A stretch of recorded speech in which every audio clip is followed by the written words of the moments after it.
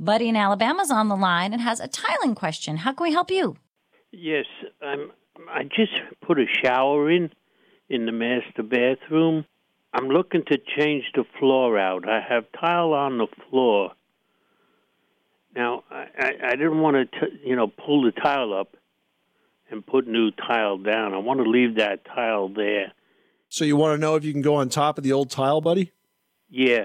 So the new tile that you're going to put on, what size is it? And what? Well, it's not tile, actually. She was thinking of like a vinyl or something.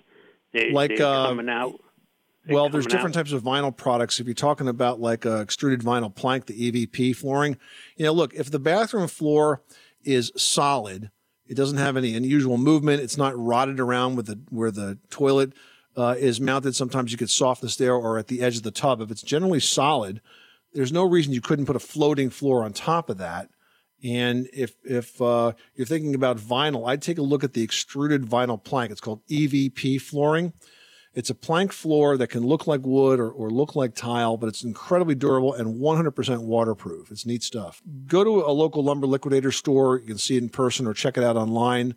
Home Depot or Lowe's. Yeah, I think you'll find it in most major retailers, but EVP is the type of flooring. The grout underneath or anything? No, you may have to put a thin underlayment on top of that, but then it can float, basically lay on top of the old floor. But I got to cover the seams, in other words. Put something there to level it out.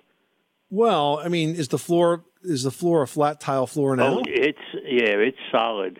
You don't have to worry about the grout lines. No, this is going to float. It's just going to lay on top of the floor. Literally floats. Doesn't get attached to the floor. It literally floats in place, and you put trim along the outside edge to cover it. Okay, then.